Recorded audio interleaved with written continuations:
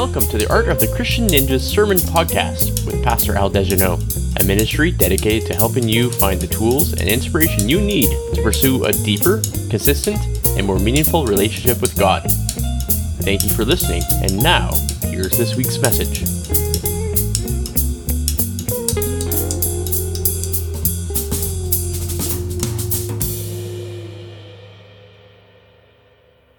Back into the Gospel of John this week, into our series that we started a while back. Life is ever so slowly starting to come back to normal, even though it sometimes doesn't feel like it, but it's a little bit more normal than it was.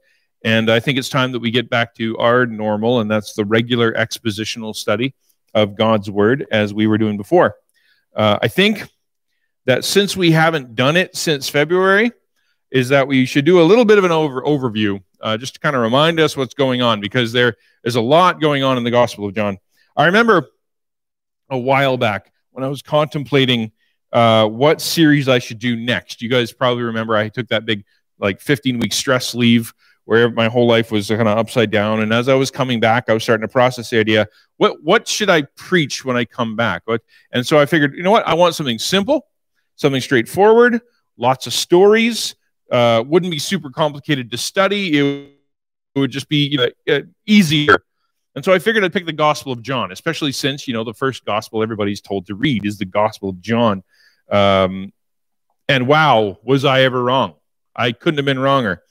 When I sat down to work on the outline, the overview of the book, just the beginning, I had no idea that the structure of the book of John was going to take 4 weeks to preach.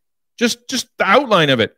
The Gospel of John is like an onion. It's like every time you peel off a layer, there's more underneath, except for it's like a reverse onion, because the more you peel it, the more bigger and complicated it gets.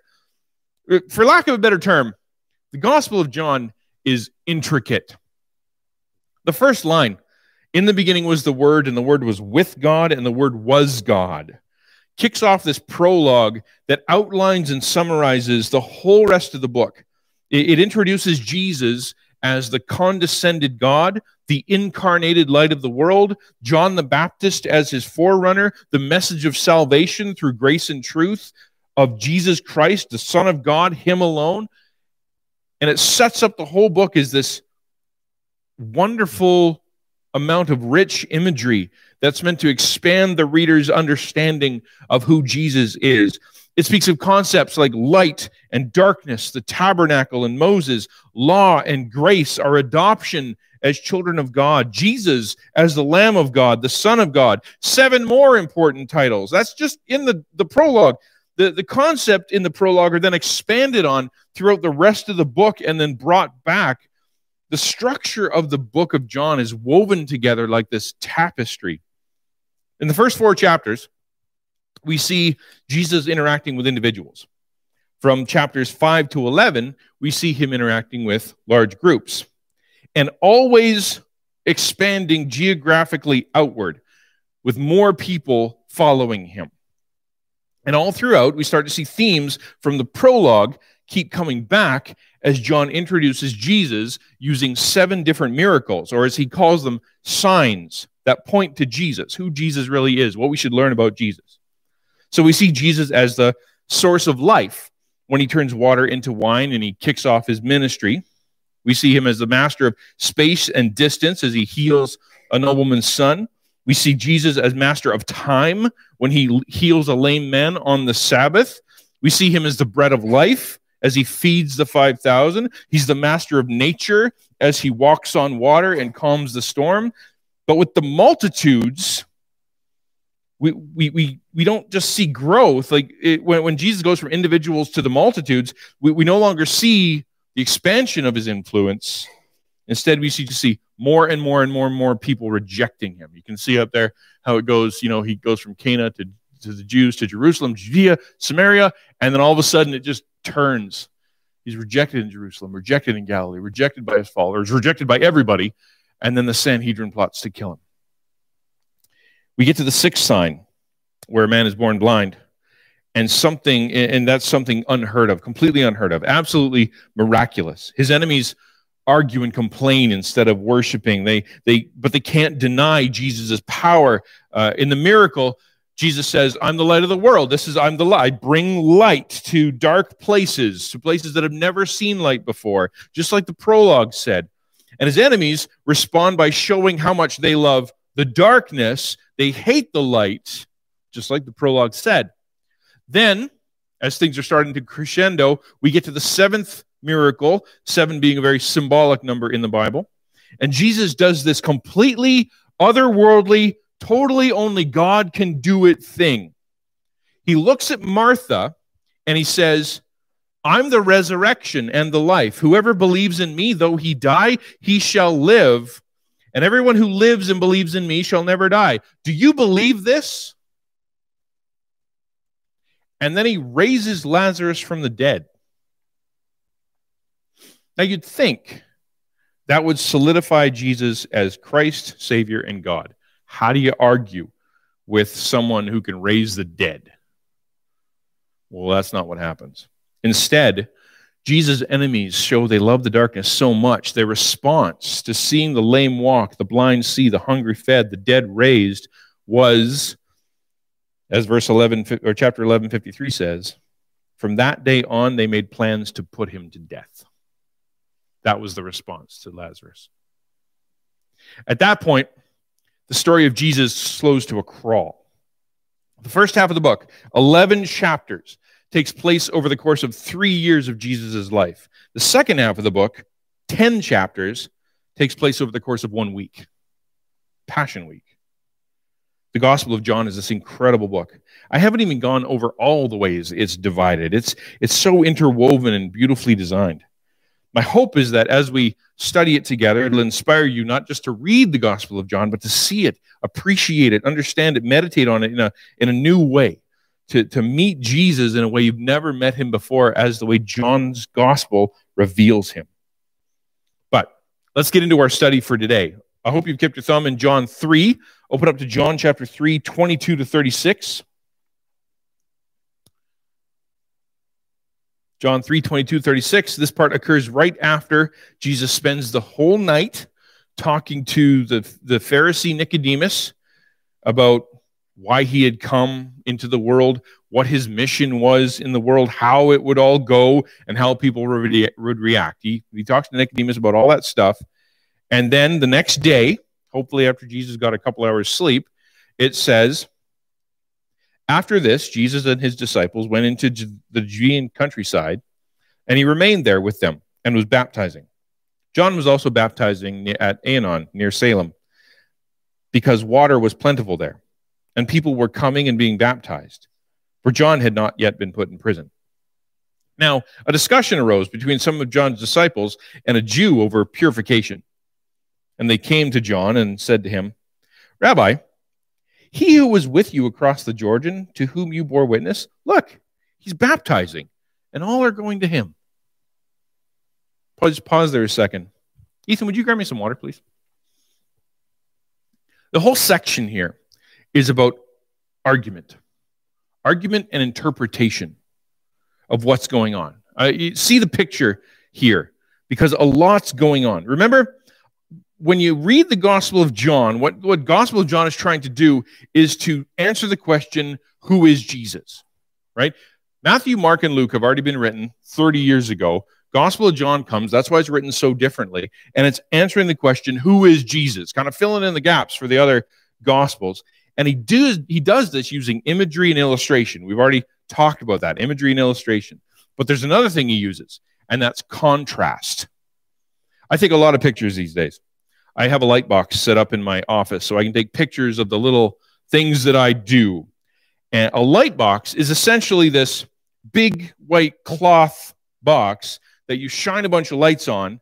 And if you've ever seen anything sold by Apple, you'll know they love light boxes, because that's the only thing you can see is just the thing they put on their box or on their advertisement. They take their phone or whatever and they stick it on this perfectly white background. That's what I try to do when I take my pictures. Thank you. When I'm editing the pictures, there's a whole bunch of settings I can use. But to me, the one that makes the biggest difference, that changes everything the most, is the contrast button. It's a slider that, as I slide it, the colors get richer, the blacks get darker, and whatever I'm taking a picture of pops off the screen. Okay? Lots of contrast means big difference. And so a lot of times in the Gospel of John, you'll see the author boost the contrast sometimes, where all of a sudden the separations become very clear between whatever John is showing you and Jesus when compared to anyone else. So in this case, Jesus is being contrasted with John the Baptist. That's sort of the underlying idea of it by the author. And then the overlying picture is this argument, interpretations. What's going on here? We've already seen that John the Baptist is called the witness, right? We saw that in the first few chapters. Well, Jesus is called the light, right? As in, you need light to see something. You see something. Well, Jesus is the source of light. John the Baptist is the voice. I'm the voice of one calling in the wilderness. Jesus is the word, right? John the Baptist baptizes with water. Jesus baptizes with the Spirit. Here in this, an interesting thing, we see Jesus and John are both having baptisms at the same time. But Jesus is in the Judean countryside. John the Baptist is in Samaria. They're really close to each other, like near each other on a border. But John's in Samaria and Jesus is in Jerusalem. So you see this distinction again. John here is called Rabbi. And it's the only place in this book where anyone other than Jesus is called Rabbi. So you know something's going on. So what's happening there? Well, the stage is set in verses 22 to 24, and the situation kind of comes about, and it happens when, in verse 25, this is sort of the key of what's going on. Verse 25, now a discussion arose between some of John's disciples and a Jew over purification. Okay? Over purification. We're in the middle of a baptism. Two people are baptizing. Purification, obviously going to be the argument. This was a major point of disagreement between the followers of John, the followers of Jesus, and the rest of the Jewish leadership, all the other Jewish leadership. The Jews, meaning the Pharisees and the members of the ruling council, Sanhedrin, would often, it seems, come to John and confront him about why he thought he had the authority to baptize people. This seems to happen more than a couple times. He's not an official in the temple. He's not authorized as a teacher. He's not even in Jerusalem. So it rankled these authorities that people kept coming to John to be baptized, ritually washed. For the Pharisees, most of you know that ritual washing was a huge, huge thing to them. Huge deal. They had all these rules and regulations and religion and ceremony about it, which is why they were always upset with Jesus. Not because he disobeyed the Mosaic laws, but because he kept breaking all the extra laws they'd put on top of it, right? For example, you know how we're all about sanitization and washing our hands right now? We got nothing on the Pharisees. Consider this. At one point in Matthew 15, a bunch of high-ranking Pharisees and scribes travel all the way from Jerusalem to Gennesaret. 130 kilometers. No cars. And they need to ask him this one huge, overarching, totally, I don't know what to do with this question. So important, it couldn't wait till he came back. That question was, why don't your disciples wash their hands before they eat? 130 kilometers. A whole contingent of people, that question. For them, washing hands wasn't about personal hygiene. It was about being ceremonially, religiously, spiritually clean. Before a Pharisee would eat, they would have a special ceremony for washing. For them, the condition of their hands was the condition of their soul. Some taught that if you didn't wash your hands, you could get a demon. Others taught that it showed how much sin was in your life. The dirtier the hands, the more sin you had in your life. Others said that if you ate with unwashed hands, you could forfeit eternal life. Their ceremony was actually really interesting. Every home had to have a certain amount of ceremonial water available. They were told to use the amount of water that would fill 1.5 eggshells. Okay? They were to hold their hands upwards. You've probably seen this in some movies and videos. Hold their hands upwards, and they'd have the water poured over their fingers while the water ran off their wrists. Then they would turn their hands downwards as the fingers point downwards, and they'd do it again. Then they'd rub their fist into one hand, into the palm of the other, and they'd do it with the other hand. And if you were really devout, you'd do this between every course of one meal. Okay? So you can see kind of the heart of the person that had come to John's followers with questions about purification. Which is why every now and again, one of the officials would take the trip from wherever John was and basically say, "What are you doing? And why are you doing it? Because you're not doing it right." And they'd start an argument. John's baptism wasn't about showing religious devotion, this external thing that everybody can see. It wasn't some kind of superstition. His baptism was one of repentance. It was an external symbol of what was going on in the heart, the person being baptized. They were saying, "I'm a sinner. I need God. I want to change my life, change my priorities. I want my heart to be ready. I want my heart to be clean for when the Messiah comes." That's what he was doing. And they would show that by getting publicly immersed, ceremonially washed in water, their whole body. Which is why we see in verse 26, "And they came to John and said to him, 'Rabbi, he who was with you across the Jordan, to whom you bore witness, look, he's baptizing, and all are going to him.'" Apparently, the argument with this Jewish official got really heated. Not only was he upset with John the Baptist, but he had actually come and brought a report saying, "Listen, there's this other guy too. His name is Jesus. He's baptizing too. He's on the other side of the Samaritan border here, and he's baptizing people too. And that's just too much. This is too much." This Jewish official is super upset because now there were two people breaking ceremonial laws, two people bringing a bunch of Jews and getting them baptized outside the temple. Now the followers of John were upset because Jesus was starting to get more followers, and he was starting to baptize them the same way John was. In fact, some of the people who had been baptized by John, they were now going over to Jesus, and they were getting baptized again. So they're like, "Okay, what is this about?" So the whole troop comes over, John's followers, and they look at their rabbi. Okay, what is going on? Jewish official is mad because his traditions were broke, his culture was insulted, his authority was insulted.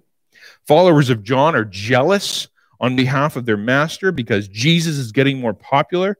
Everyone is upset because this ceremony, this ordinance, this ritual washing was being done by different people for different reasons. So what does John the Baptist say? Now remember, they have just called him Rabbi. John the Gospel writer makes a point of saying that, and it's a special word. It means teacher. In other words, the Jewish official and the followers of John and everyone else gathered around him looked to John the Baptist as their teacher for an explanation. And in essence, John's answer was to contrast himself and everybody else, including the Jewish officials, with Jesus. He looks at them and he says, John answered, "A person cannot receive one thing unless it's given to him from heaven. You yourselves bear me witness that I said, I'm not the Christ, but I have been sent before him. The one who is the bride is the bridegroom. The friend of the bridegroom, who stands and hears him, rejoices greatly in the bridegroom's voice. Therefore, this joy of mine is now complete. He must increase, but I must decrease. He who comes from above is above all. He who is of earth belongs to the earth and speaks in an earthly way. He who comes from heaven is above all. He bears witness to what he has seen and heard, yet no one receives his testimony. Whoever receives his testimony sets his seal to this, that God is true. For he whom God has sent utters the words of God, for he gives the Spirit without measure. The Father loves the Son and has given all things into his hand. Whoever believes in the Son has eternal life. Whoever does not obey the Son shall not see life, but the wrath of God remains on him." What's John saying here? He's saying, listen, I might be a rabbi, I might be a teacher, I might talk about God, but Jesus literally is God. He's literally the source of knowledge. I didn't come up with the stuff. I'm just the reporter. It was given to me by God, and he's right over there. I'm the forerunner. He's the Christ. I'm the best man. He's the groom. I might be at the party, but the party is all about him. I'm from earth. He's from heaven. I'm a witness to the truth. He's truth incarnate. Now, I talk about baptizing people for repentance with water. Jesus utterly changes people and gives them the Holy Spirit without measure. I was chosen for a mission. Jesus has been given all things. Therefore, and now look at me, everybody. Look at me, disciples. Look at me, people who are here to get baptized. Look at me, Jewish official. I hereby announce my retirement. I refuse to be a distraction to what Jesus is doing. I will not compete with him. He must increase. I must decrease. My job was to tell you the problem. I warned you about the wrath of God, the death of your soul, the corruption of your religion, the poison of the Pharisees, the need for repentance, and you've listened to me. But now, instead of talking about the problem, I'm pointing you at the solution. He's right over there. His name is Jesus. He's the Son of God. And whoever believes in the Son has eternal life. Whoever does not obey the Son shall not see life, but the wrath of God remains on him. And that's the point of the whole narrative, where we can kind of find something to apply to our lives. Just like the Jewish officials, Christians and religious people argue about all kinds of things to do. Just like John the Baptist's disciples, the way we practice our religion, our faith, our Christianity can become competitive. We can get jealous or upset as we argue with each other about how we follow God, about which teacher is best, which translation of the Bible is best, which music is best, which tradition is best, which church. We argue with each other, just like John's disciples were. Individually, we can be like the Jewish officials by being argumentative, stubborn, superstitious, overzealous about trivial issues. Or we can be like John the Baptist's disciples, start to worry more about our positions, our traditions, our focusing on numbers, on finances, on growth, rather than on Jesus and serving people. Both of these groups had it wrong because they were worried about external things. Teachers, washing, popularity, respect. And not worried enough about internal things. Am I right with God? Is my heart full of sin? Where's my faith? Do I believe in the Son? Do I obey the Son? Am I under God's wrath? John the Baptist's words here, and John the Gospel writer's intent, is for us to stop comparing ourselves to others, stop comparing our ministry or our church to others, stop comparing our family to others, our calling to others, our giftings to others. Stop trying to impress God and impress others with external things. And to realize that in order to be a Christian, in order to follow Jesus, it is the internal priorities that need to change. Jesus must increase, and I must decrease. That's an internal change. Over and over and over, we see John the Baptist say what he's not, right? In the first 3 chapters. He says, I'm not the Christ. I'm not Elijah. I'm not worthy to untie Jesus' sandals, right? These are the words of a man who was not concerned about what anybody else thinks. He was concerned about what God thinks. He's courageous. He's bold. He's bold enough that he would stand up and declare to everyone what God has told him to say, put himself against the Pharisees, against the Sanhedrin, against everybody, against the king, even if it gets him in trouble, even if it gets him arrested, even if it gets him beheaded, he'll say it But every word he speaks, everything he does, points away from himself and towards Jesus. And when any of his own people elevate John, he reacts by debasing himself, declaring the praises of Jesus as God, Lord, Savior, Christ, and in no uncertain terms, just stepping out of the spotlight. A whiff of his followers saying, but you're important too, John. No way, I'm out. He humiliated himself. He humbled himself so people could see Jesus more clearly. So I want to ask you something this morning. Do you see yourself in this narrative?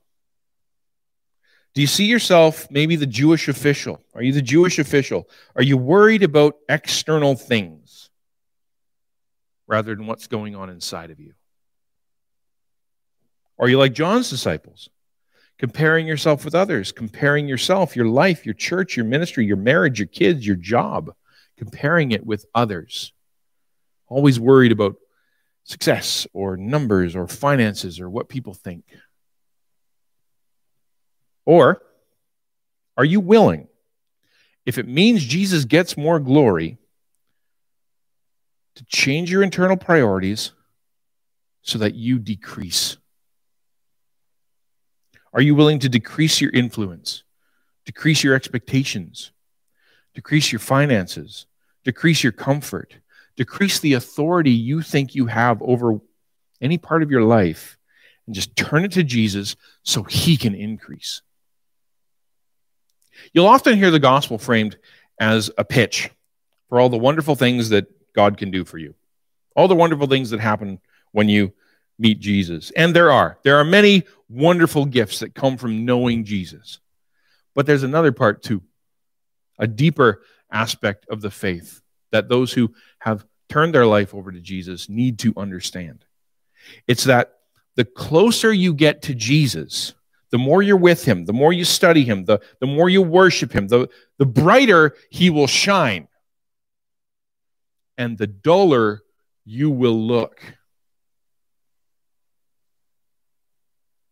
Are you okay with that?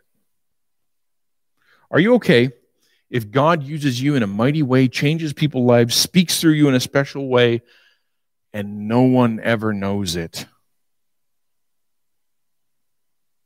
Are you okay with never getting rewarded, praised, even thanked for doing the right thing?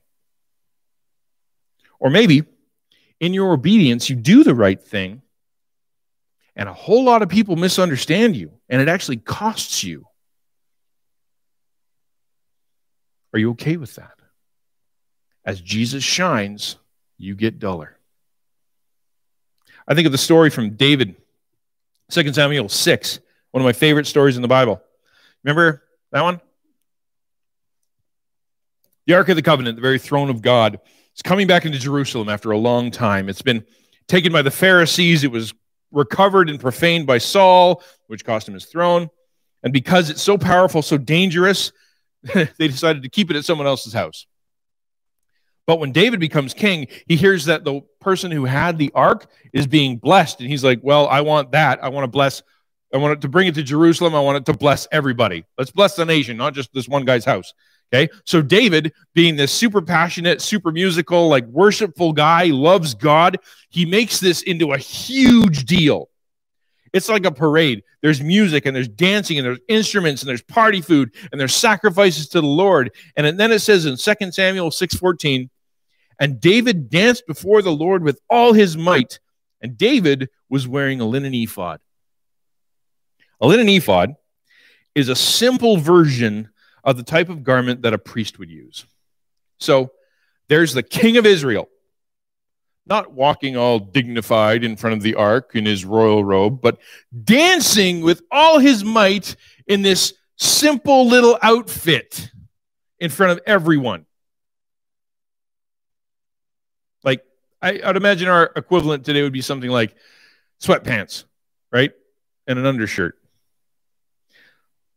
But there's more spiritual significance when David does it. David's wife, Michal, she sees this, and she gets super upset. Her dad, Saul, would never have done that. And she despised him in her heart.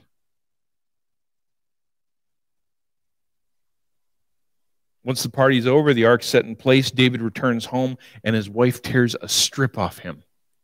How the king honored himself today, uncovering himself today before the eyes of female servants, as one vulgar fellow shamelessly uncovers himself.